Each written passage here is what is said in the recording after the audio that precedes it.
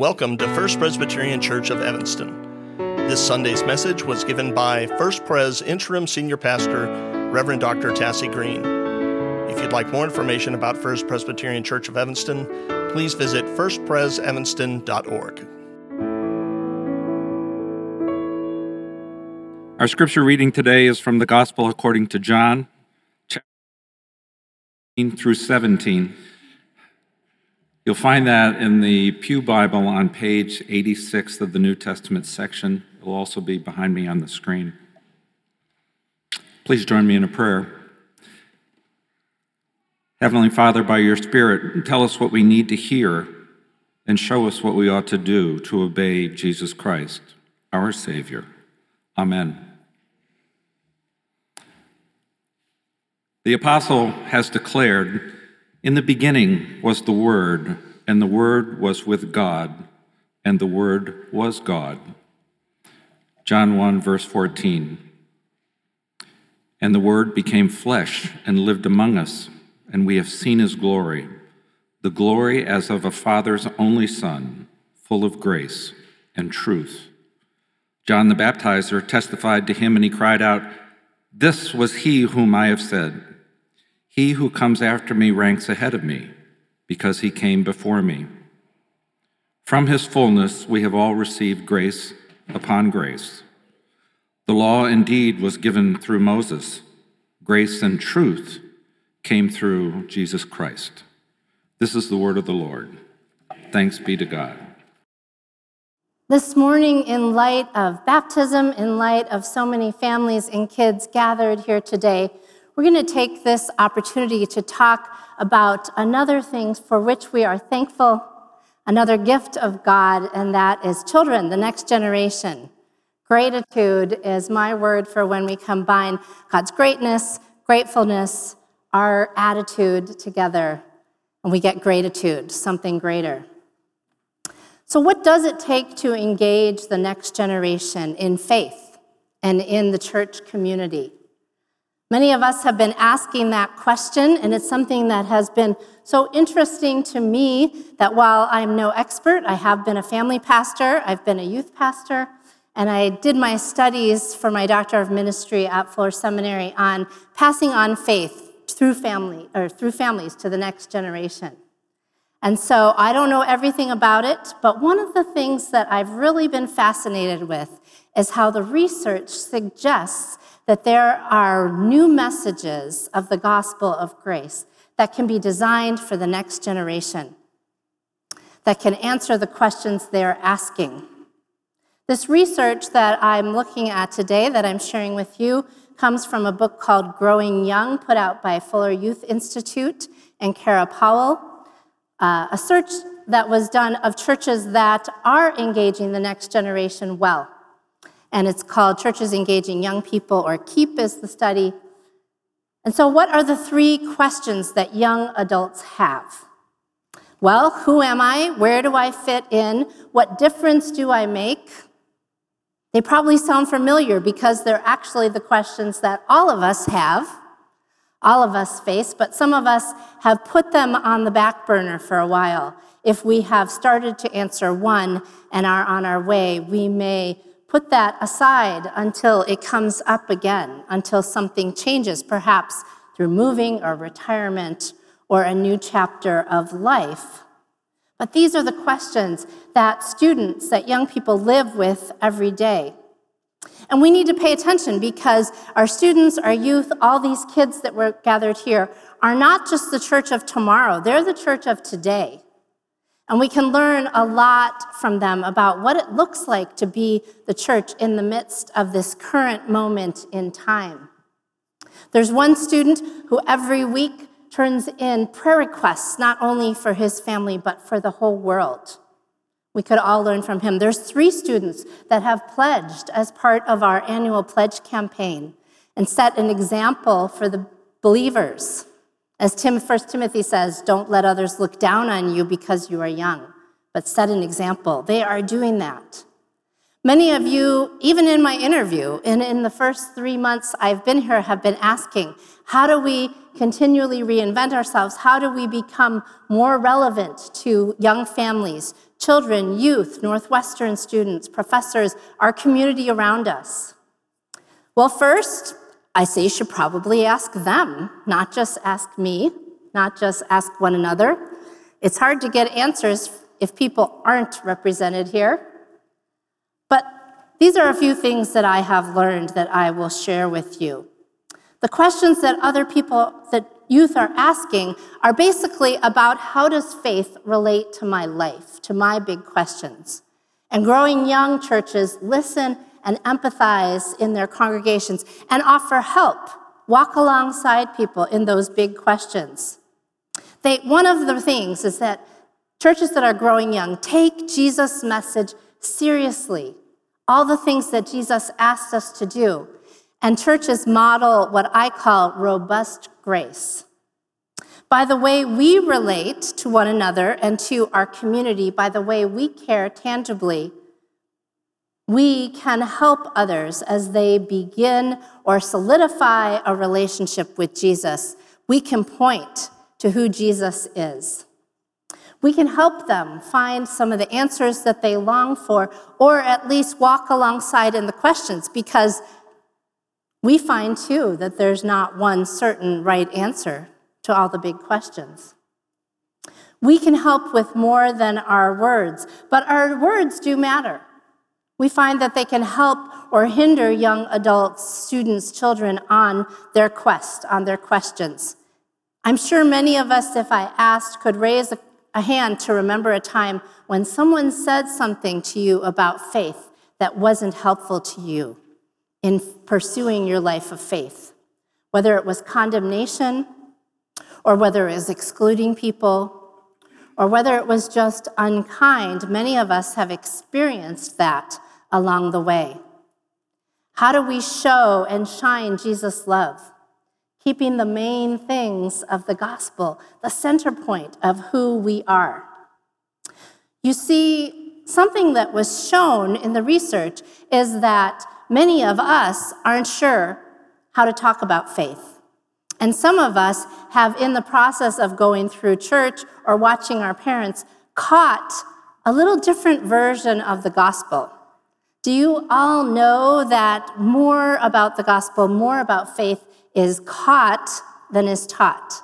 Much more happens by watching others live it out or not live it out, as the case may be. That's why I often tell parents that one of the most powerful ways for your kids to learn faith is by catching you in the act of praying or reading your Bible. And for some reason, it's especially powerful when children and youth see their fathers do so. But mothers, fathers, grandmas, and grandpas can all play a strong role. I've mentioned to some of you that my grandparents prayed for the unborn generations and their spouses daily. And I knew that they did that. That's part of my story and my husband's story, who came from a family that was against the gospel. But what are the obstacles? We generally get what we are, what we model, is what the research shows. When raising kids faith-wise, they copy or they catch on to what we are more often than what we say.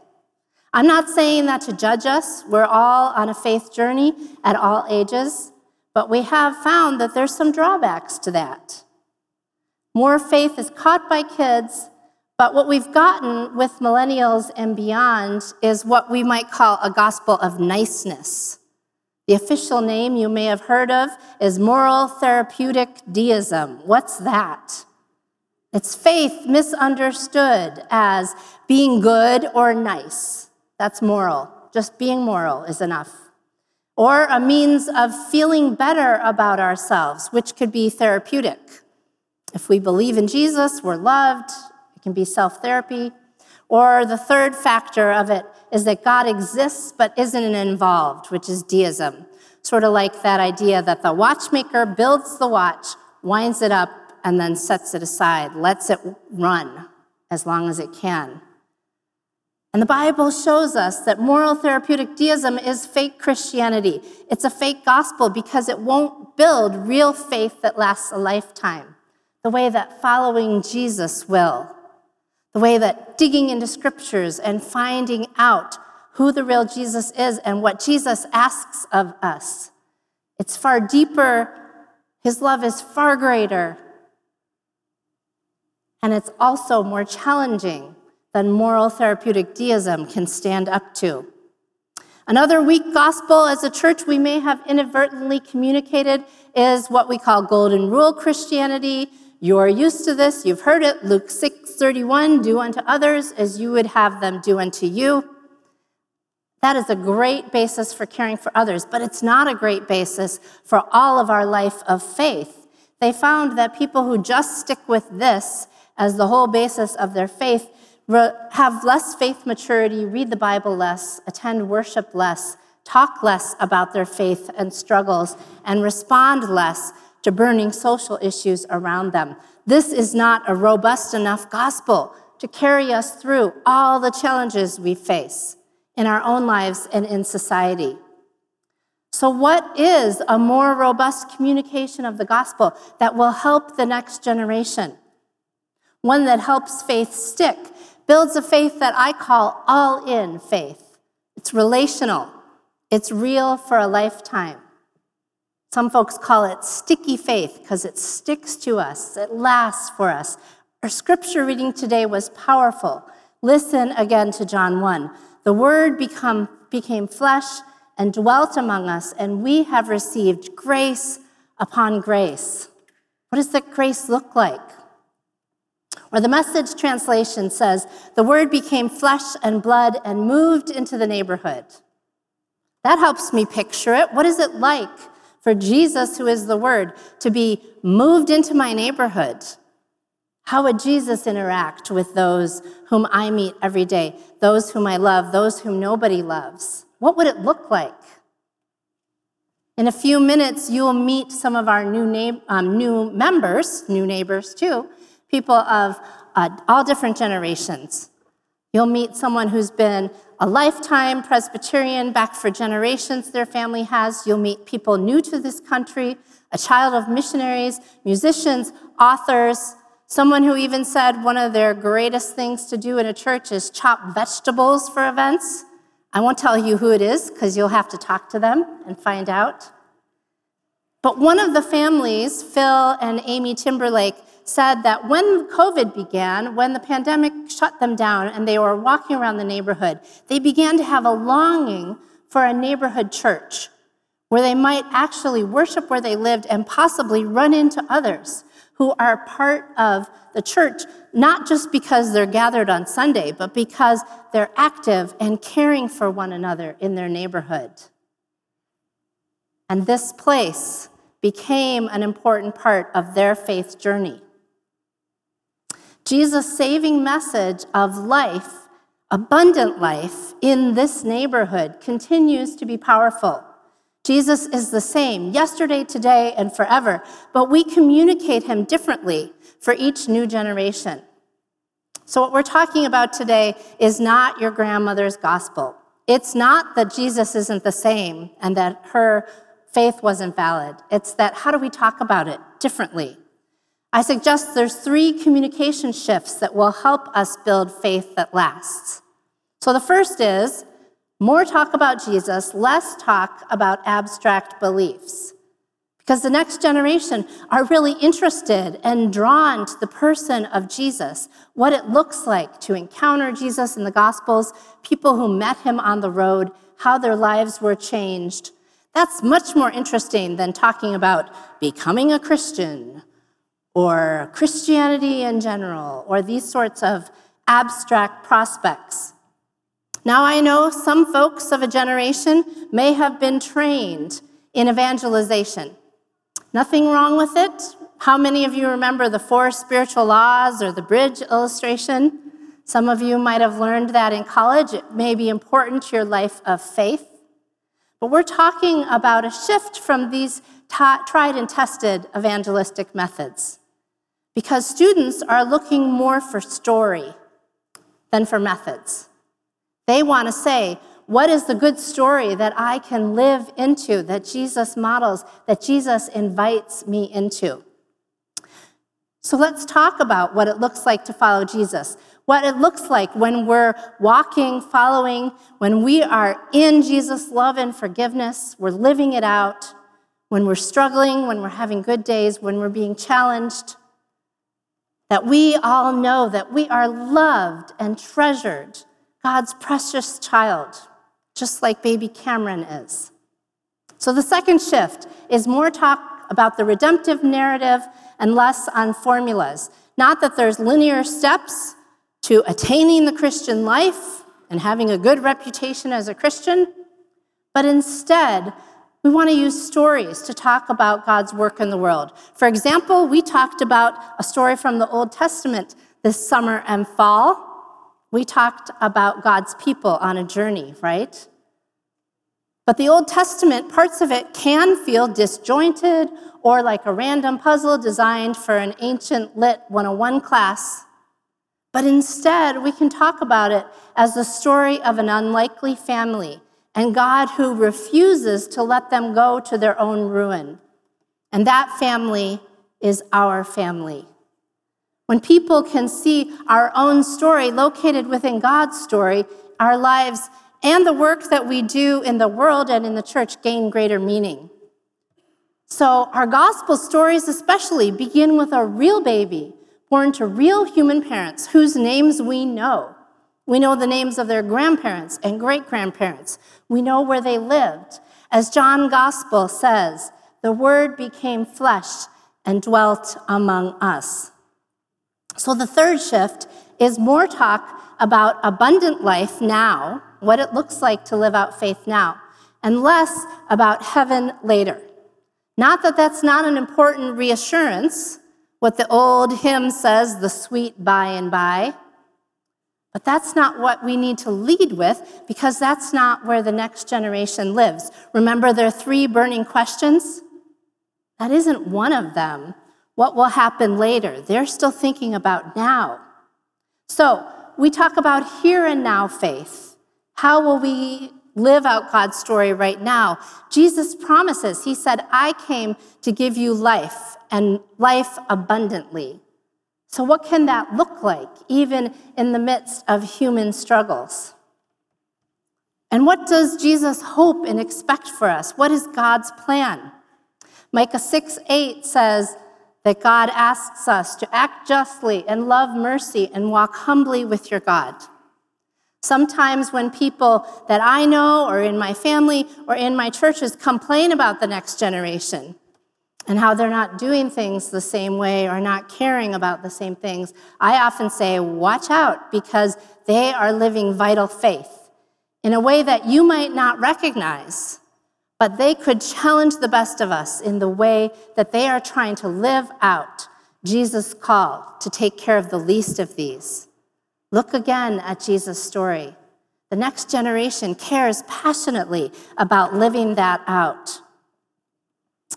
And then to build relationships with youth, sometimes we who are in traditional churches, perhaps even a church that looks beautiful and majestic, might say, oh, it's never going to work because we're not cool enough.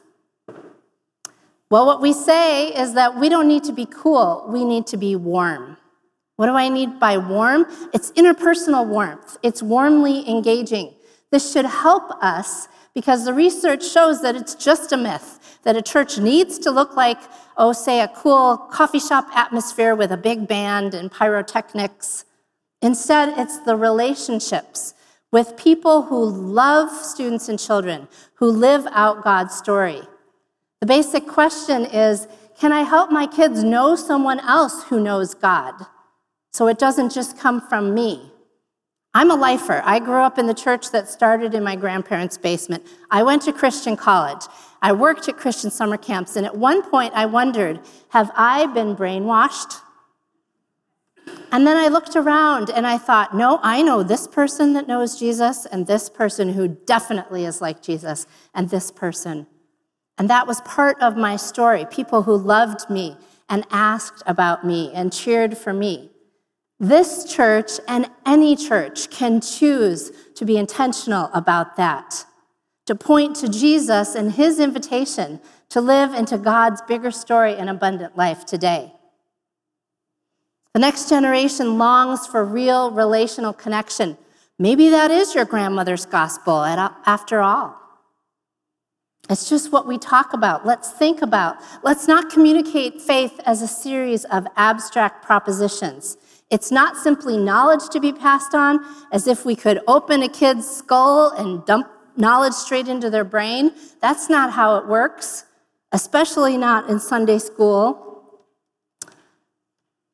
Let's seek to become a church that is willing to accept young people where they are and authentically walk with them into adulthood in light of God's grace and in light of meeting them where they are, what they think they need.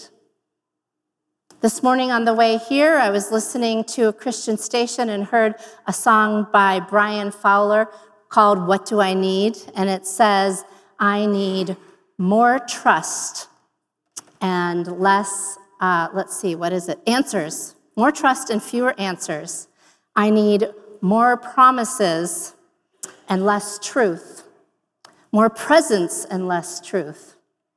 And I need, what was the third thing? I need more of you, Jesus. Kids are looking for more presence and less truth out of our mouths. It's not that Jesus isn't the way, the truth, and the life. We know he is. But what do we lead with? We lead that Jesus is with the way and the life. That's where you begin your conversation. And along the way, we can trust that students who read the word and who listen to the Spirit, who pray, will begin to be convicted of the truth and of their own sinfulness. They're here for the prayer of confession. They get it too. But that's not where we start with. We start with loving presence. Jesus as the abundant life. God's great big no matter what love.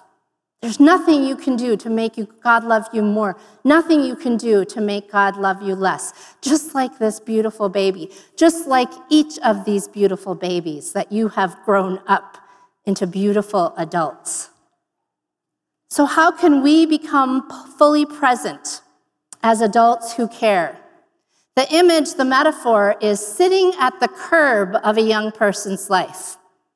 Have you ever watched a parade go by, or in the middle of a walk or a block party, you just sat down to talk to someone on the curb? That's the image we have in our life, sitting at the curb of a young person's life. In that posture, you're equal. It's hard to give a lecture. It's hard to be insistent or assert your power over someone else if you're sitting next to them on the curb. And how do you do that?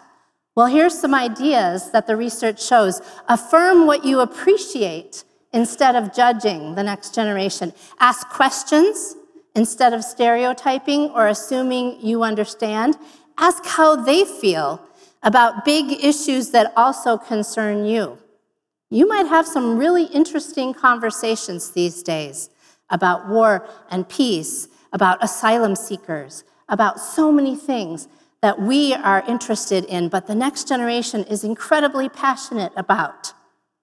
And instead of giving them your answers, what I think, brainstorm, ask questions about what they think and how their possible responses might work out, how it might play out. Gently bringing faith in, talking about times perhaps when faith was real in your challenges, but only once you've earned that right to be heard. And lastly, shower them with unconditional love, no matter what their response is. It's far better to listen, to ask what they think, and begin with that starting point. In closing, my favorite role has often been storytelling at VBS. And one day I was telling my favorite story of the empty tomb and how Mary came running to tell everybody the story. After she encountered an angel, she ran to tell everybody the good news, he is risen. And one girl said to me, she was third grader, she was new to the church, she said, "What? Jesus is alive? Why didn't anyone ever tell me this before?" "That is awesome," she said. She was so excited, and so she asked for a Bible. And she started looking at it when we turned to the pages. She said, Jesus is risen from the dead. Now, that's cool. And she started telling her mom, look, Jesus did this. Look, Jesus did that. Right in that moment. We're missing out on that excitement if we're not looking at how to make faith vital for the next generation. I'm not standing here to criticize you. There are brilliant moments of how faith has been real in this place. I'm just presenting that it might be time for us to ask again questions of what matters most to us and what are we willing to do for the sake of the next generation. What are we willing to give? What are we willing to learn from the children and youth in our midst that will help us move forward? I believe that God gives us everything we need for God's church, but it's not all in the building. Sometimes it's with the youth, sometimes it's with our neighbors. How can we partner to find where God wants us to go next? Any good future for a church that grows young needs to engage the next generation in new ways. What might help? One of the ways is to look at warmth killers, ways that warmth is sucked out of our lives when we're too tired or we're not watching our tone or we let technology get in the way. But the key is for us to think that we not only talk about what we're saved from, but we talk about what we're saved for. As Fuller Youth Institute Steve Arg says, you're made in the image of God. When you wake up, remember God loves you. Before you experience any failure or any success, God loves you. You are invited to participate in God's world and make God's world more beautiful. You are invited to be a blessing to those around you, and you are enough. And Pastor Mindy Coates says, God's grace is overflowing and drips into every area of life. So let's take God up on God's offer of unconditional, unending grace for each one of us. These are new messages of grace for a new generation. So we as caring adults can model that for the next generation, talking about our God who walks alongside us, who's present with loving, forgiving grace, robust grace that lasts for a lifetime. Jesus, who is willing to sit at the curb of a young person's life. And hopefully, so are we. Being all in, loving, forgiving, just like Jesus. Amen.